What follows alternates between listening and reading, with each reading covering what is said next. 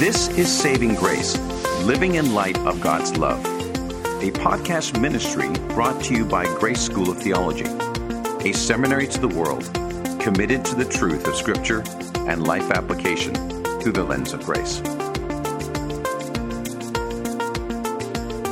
Hello, and welcome to Saving Grace, Living in Light of God's Love. I'm Catherine Barner, and I'm serving as guest host today.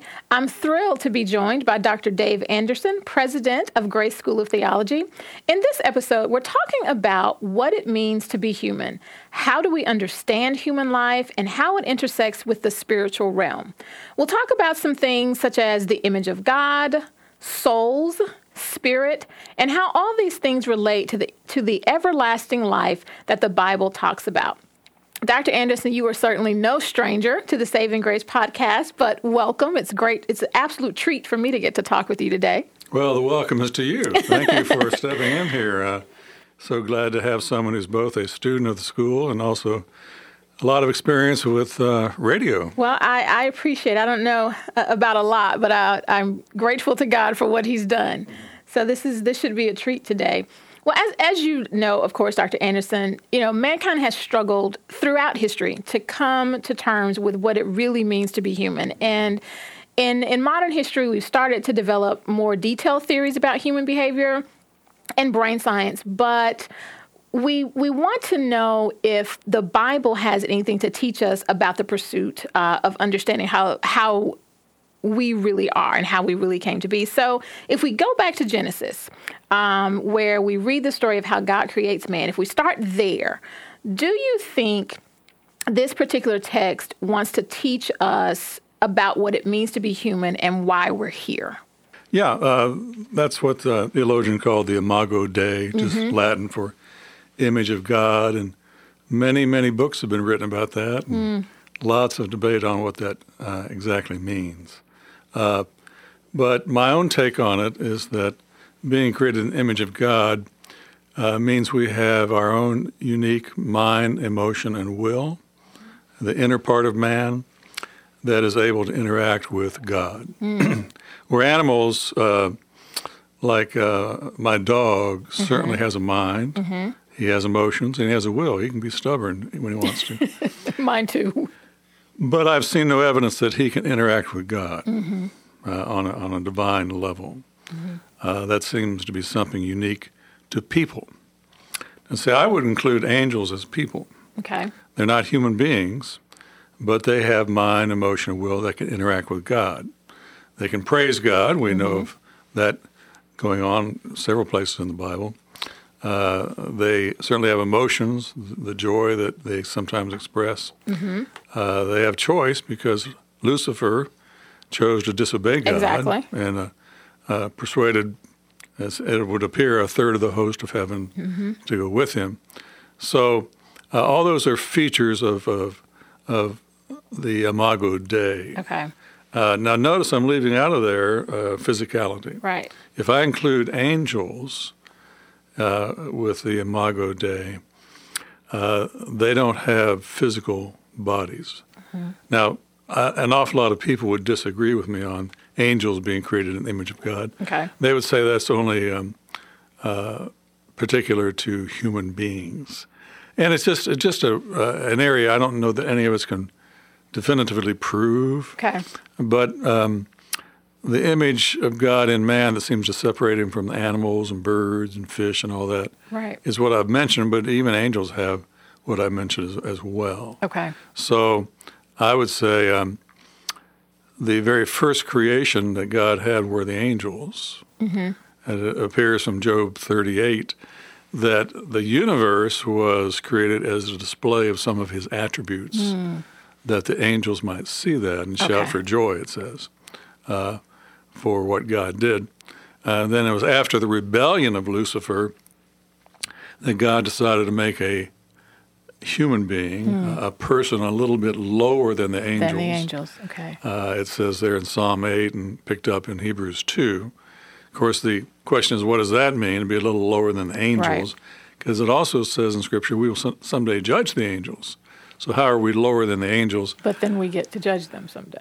Yeah, I interpret that as meaning lower in terms of not as intelligent, Okay. not as mobile.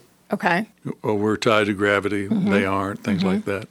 So there are many ways in which we are lower than the angels. But God is saying, all right, I will still reveal myself to this person, this human being, and I think that they will respond to me and obey me and love me for giving them the gift of life rather than follow you, Satan. Got it. And then that is one way of trying to explain the existence of mankind, or what we call the meta-narrative of our existence. Exactly. Wow. Why we're here. That's an excellent explanation. And so we got a question from a listener, and you touched on some of this in your answer, but from a listener, Stephanie, and she asked if we could talk about human souls, spirits, and what sets us apart from animals. And you did touch on that in that question. And so it's a really interesting question, but it's a big question. So we probably have to break it down a little bit. But first, let me ask you this. When we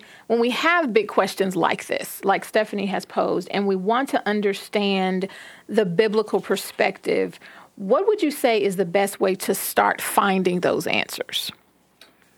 Well, my best friend outside the Bible is the concordance. Dictionaries are made from using the concordance. You look up words in their context, see how they're used, and arrive at a meaning. For example, if I say trunk, what comes to your mind? Trunk of a car. Okay. But it also could be an elephant's trunk. Could be an elephant trunk. Yeah. Could be a storage trunk. Yeah, a lot of different meanings. So to figure out that meaning, you'd have to study the context of the word. Once you start studying the context, you may come up with several different uses for that word, as you just did with trunk. Well, it's the same with the word for soul, both in the Old Testament and the New. In the Old Testament, it's nephesh. In the New Testament, it's suke. And I'll start with the New Testament and go backwards, because the question really is probably dealing with the creation story. But in the New Testament, there are 105 uses of suke. And a handful of those uses deal with just it equals people. Like it says in Acts, 3,000 sukai were added to the church. All right. Well, what does that mean? They were counting souls floating around in the air or something? No, it just means people. 3,000 people were added to the church. Right. So that's one use, but fairly rare. Another use, surprisingly rare, is that which goes to heaven when a believer dies. When we die, That's only used 5 times that way in the New Testament. The other uses are kind of split evenly between the inner part of man, what I'm calling the mind, emotion, and will. You're supposed to love God with all your heart, soul, mind, and strength. Exactly. And that's sort of the inner part of man. That's not something that goes to heaven when you die. It's just different expressions of man's mind, emotion, and will. And then the other use is just life. For example, in Matthew 16, Jesus says, "If anyone come after me, let him take up his cross and follow me. For whosoever would save his suke for himself will lose it. But whosoever shall, in the eyes of the world, throw his suke away, he'll find it." It uses the word suke twice in verse 25 and twice in verse 26. And all 4 times it means the same thing, and it's talking about your life. The life, right. For example, it says, "What does it profit a man if he gains the whole world and loses his suke?" Right. So if Bill Gates gave you $1 billion, which you could probably use, but tomorrow you die, you probably wouldn't make that trade. Right. So what would you trade for your life? I mean, we can cook up situations where it might do the world good if I inherited $10 trillion and decided to give it to solve AIDS and all sorts of things. But in general, you'd say, well, nothing. Exactly. It's the most precious thing you have. In fact, in Psalm 22, when a foreshadowing of Jesus on the cross, he's praying that his nephesh be delivered. Only they use the word his precious one. Okay. It's like your most valuable jewel is your life. So the New Testament uses it that way about half the time. Okay. So what is life? What is life? If I say to a 16-year-old, Susie, what would you like to do with the rest of your life? Yeah. She knows what I'm asking. She's thinking, all right, I'm 16. I'll either be raptured if I'm a believer or die. And let's say that's going to happen. Let's say the rapture delays and 50 years from now. All right, I've got 50 years. That's time. That's time on earth. That's my existence on earth for a period of time. What am I going to do with it? What are we going to do with that time? Yeah. Now, we'll come back to that, but I want to flip now into the Old Testament. It uses nephesh exactly the same way. For example, the first use of nephesh in the in the Old Testament, is Genesis 1:20. It says, "Then God said, let the waters abound with an abundance of living creatures." Living creatures, that's nephesh right there. So it isn't saying, let the waters abound with abundance of souls. Right. Yeah, wouldn't make any sense. Right. So it's back to context. And in this context, nephesh is talking about he created things in the water that are alive. Got it. All right, living creatures, as it actually uses two words to translate. Living and then nephesh. It's kind of interesting.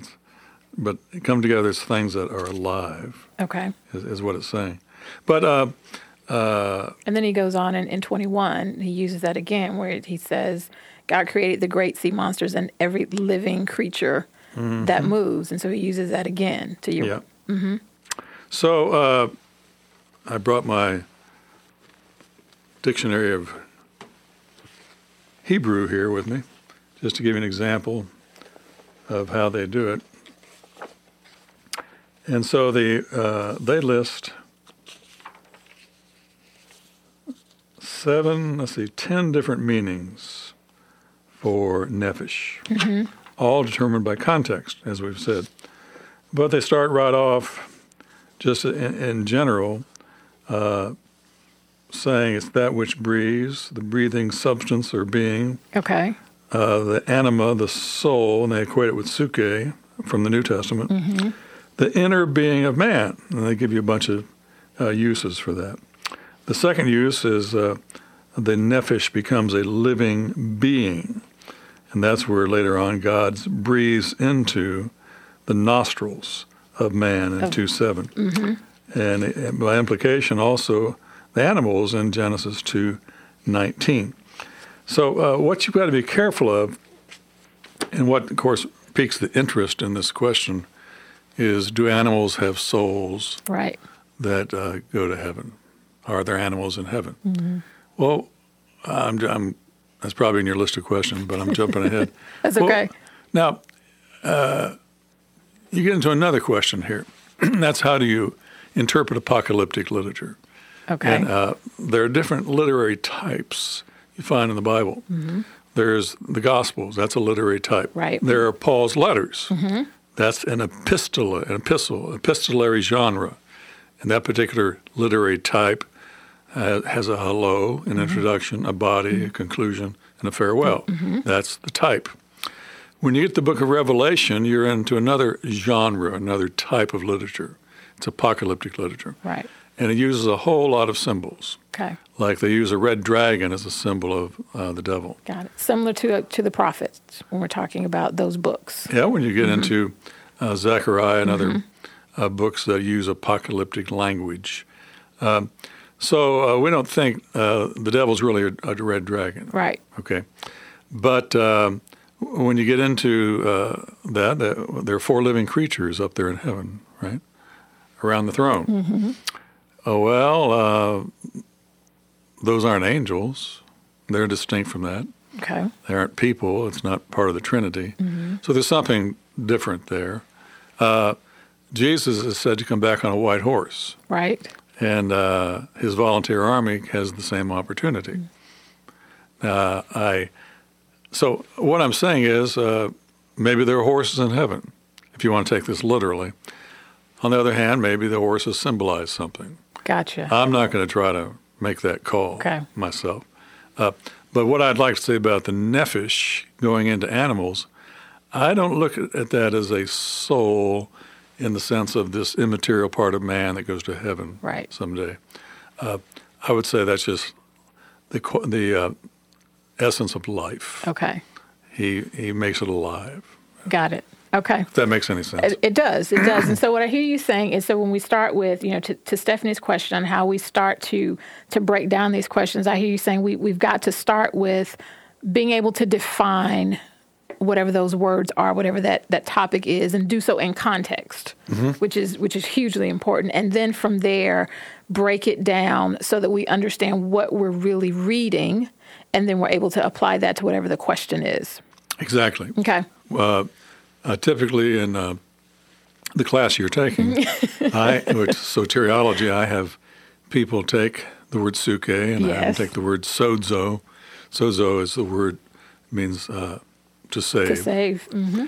And I say, now look that up in your concordance, and then go and categorize all the uses of it. Mm-hmm. So sometimes, for example, Peter's out in the Sea of Galilee, and he's sinking, and he says, Lord, save me. Mm-hmm. Well, he's not asking the Lord to share with him a gospel tract on how to go to heaven when he drowns. Right. He's saying, keep me from drowning. Keep me from drowning. Yeah. The woman had an issue of blood for 12 years, and she was sozoed, but they translate that healed or made whole. Right. Because that's the context. It would sound silly to say she was saved there. Right. So, and with that assignment, you're making your own little dictionary. And once you've done that, you can you could write an article on the word sozo. And you could tell us how many times it's used for physical salvation, how many times it's used for spiritual salvation. And you can go through these categories, and that's extremely helpful when you get into certain passages where it's a little difficult to understand. And it keeps you from taking one meaning that we probably picked up from the pulpits down through the years and applying it across the board whenever we see the word. That's one of the problems with the word saved. Right. Yeah. We hear it and we automatically go to salvation in terms of what Jesus has done for us. And that's probably not even the majority use of the word in the New Testament. Right. But you could argue it's used that way about half the time. Okay. So as we unpack this, like you said, and we create our own dictionaries, which I have to say is very helpful. So we do that. And so to Stephanie's point, and you touched on her question, is when we talk about, what it means to understand human life as it relates to other life in creation, as we said, the animals and the angels and that sort of thing, and how we're different in those two. And so how would you say we're to understand these concepts of souls again, or spirits, as it relates to this world, as it relates to the resurrection, and then the new world that Jesus says will be created one day? Well, okay, I'll answer that, but there's one more thing I want to say about the soul as the inner part of man and the image of God. And that is the capacity to choose. Yes. The capacity to choose. There is a whole branch of theology that is what we call deterministic. By that we're saying they teach that everything was predetermined in eternity past. Who would be created, what decisions they would make, because it's really not their decision. Right. Someone's making it for them. And they teach that the human beings and even the fallen angels and Lucifer are merely instruments in the hands of God. Now, if that's true, you got a lot of problems in my view, and that is you have no accountability and no responsibility. If you're just an instrument, you can't be held accountable. Right. We don't put guns on trial for murder. Exactly. We put people on trial who pulled the trigger. Exactly. Right? So if I'm just an instrument, you can't hold me responsible. So that's a convenient way of getting out of human responsibility. I think it also destroys the capacity to love. I assume your husband asked you, before he was your husband, to marry him. right? Absolutely. So why didn't he just hit you on the head with a club and drag you off to his man cave? I had a choice. Yeah, and why did he wanted to give you a choice? Why? He loved me. And he wanted to know if I loved him. Exactly. Yeah. Take the choice away. There's no way to know if you're loved. Exactly. Right? So I want to preserve choice.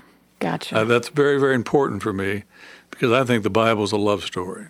Yes. And if you take love out of the Bible, I mean, God is love. I think you destroy much, again, of the meta-narrative of why we exist. Got it.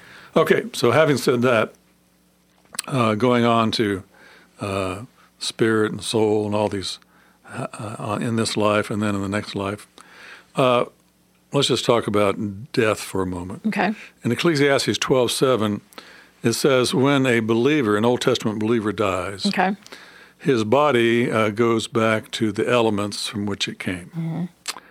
But his spirit goes to God who gave it.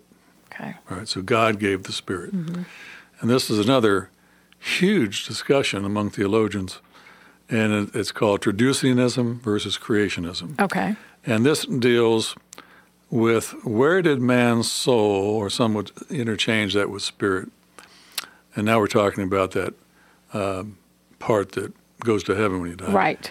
Where did that come from? Now, Augustine and those of his following think it came through the man and woman, and they actually created that soul of the new being. Okay. And so almost like that person has the DNA of those parents physically, they're saying that they have the DNA spiritually of the parents as well. But he had such a dim view of sexual activity that he viewed this as how we become sinners. It's through the activity of reproduction, which he thought was sinful. Okay. So he has this real dim view of all that. I am not going to dogmatize about it, but I lean toward the creation view. And one reason I do is Zechariah 12, verse 1 says, God forms the spirit within man. Right. And the way that's put, I would say that applies to every single person. So I'm saying God is the one, man and woman may reproduce a human being, but for that to be a human being, it has to have the spiritual element. God has to do it, right. And God does that, I think God creates. Otherwise, you have humans creating souls, and I have a little problem with that. I would agree. All right. Now, what about this spirit that God puts in man? There's the same branch of theology that says you have no real choices of your own. It's all predetermined. Also says that you're spiritually incapacitated when you're born, meaning your spirit is dead. Okay. And by dead, they mean it can't do anything. It can't breathe, it can't think, and it can't believe. So with this approach, they're saying you have to be regenerated before you can believe. Got it. That fits right into the determinism that Augustine brought into Christianity. His background in Greek philosophy was Neoplatonism, Stoicism, and Manichaeism, which are all deterministic systems. He was the first of the church fathers to bring that into Christianity. Got it. And his stamp has followed us ever since. So they especially like to use Ephesians 2:1, which says we're dead in trespasses and sins. And sins, right. To say that, okay, you're dead in trespasses and sins. So you're corpses. They love to use the corpse illustration. And because you're a corpse, you can't think, you can't believe, spiritually speaking. So you have to be regenerated by God before you can believe. Right? Got it.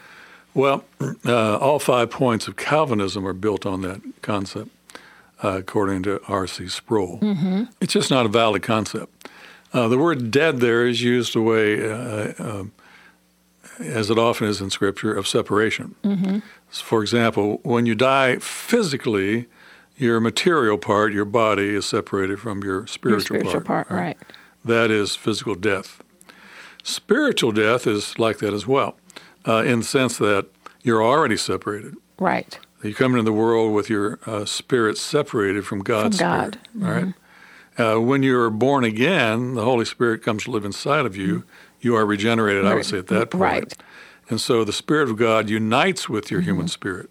But that human spirit wasn't dead in the sense of inactive beforehand. Zechariah 12:1, what did God put, a spiritual corpse in you when he created you? Right. And it says in Genesis 41, verse 8, I believe it is, that Pharaoh's spirit was troubled within him. Is Pharaoh a believer? No, he's a non-Christian. No, right. Was his spirit inactive? Was his spirit a corpse? No, it was troubling him. Right. In Daniel 2, it says Nebuchadnezzar's spirit was troubled within him from his dreams. The dream. It's another non-Christian in which his spirit was quite active. I would say, though I couldn't prove this, but it makes sense to me, that it's through the human spirit that our conscience is activated. And we're told in John 16 that it's the Holy Spirit that convicts us of sin, righteousness, and judgment. Well, that conviction ministry of the Spirit is part of the gracious work of God to woo us and persuade us to trust His Son trust Him as our Savior. So when we're talking about that, and we talk about that word, the use of the word dead, so then can we then extrapolate that to when Scripture talks about when we are made alive then with Christ? And very interesting in that passage in Ephesians 2, in the Greek language, they stick a little word S-Y-N when it says made alive with, and we sit together with. Okay. And we use that in English, synthetic, Okay.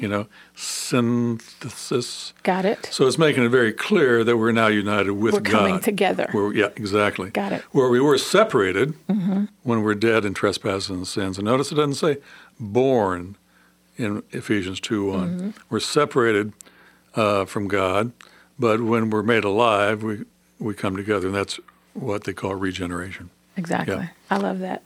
Wow. Right. You've got a lot of deep questions here. Well, it's because I've been Catherine. hanging out with you, Dr. Anderson. Well, I mean, You're rubbing off on me. it's interesting in this world. It's so exciting, but when you turn over one stone, there are probably five more under it. Absolutely. You can keep going on and on and on and on and on. Yeah, we could talk about this. We can keep going on. Okay, I don't know if we have time. I quickly want to answer more of the question you just asked about resurrection. I didn't mention that. Okay. If a believer dies today, his spirit goes to be with Christ, and his soul, if you will, that part. All right. So it's separated from his body. At resurrection, they're reunited, but now you have a glorified body. Right. And your spirit and soul come together with your body, so that this is what was puzzling to the Greeks, because their view of the soul was that it's imprisoned in the body, and the body's evil. Okay. So the thought of resurrecting the body, Was not a good thing. It was foolishness to Right. them, okay? But the redemptive program of God is to reverse, you might say, everything affected by the fall. And our mortality, our mortal bodies, is one of the things affected by the fall. Got it. Wouldn't we love to reverse that? Jumping over, what does this mean today? Well, it's one of the great teachings of the New Testament, is you can save your suke for eternity. Yeah. And what is suke in that sense?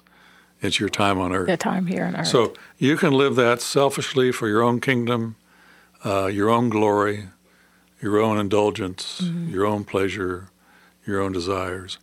If you do that, he says, you lose the very significance, purpose, and reason for which he created you. Right. Right. But the awesome thing is he gives you the opportunity to save that time as well. The easiest way to say it, seek ye first the kingdom of God and his righteousness. So if you live with a kingdom purpose, you have a transcendent cause to live for.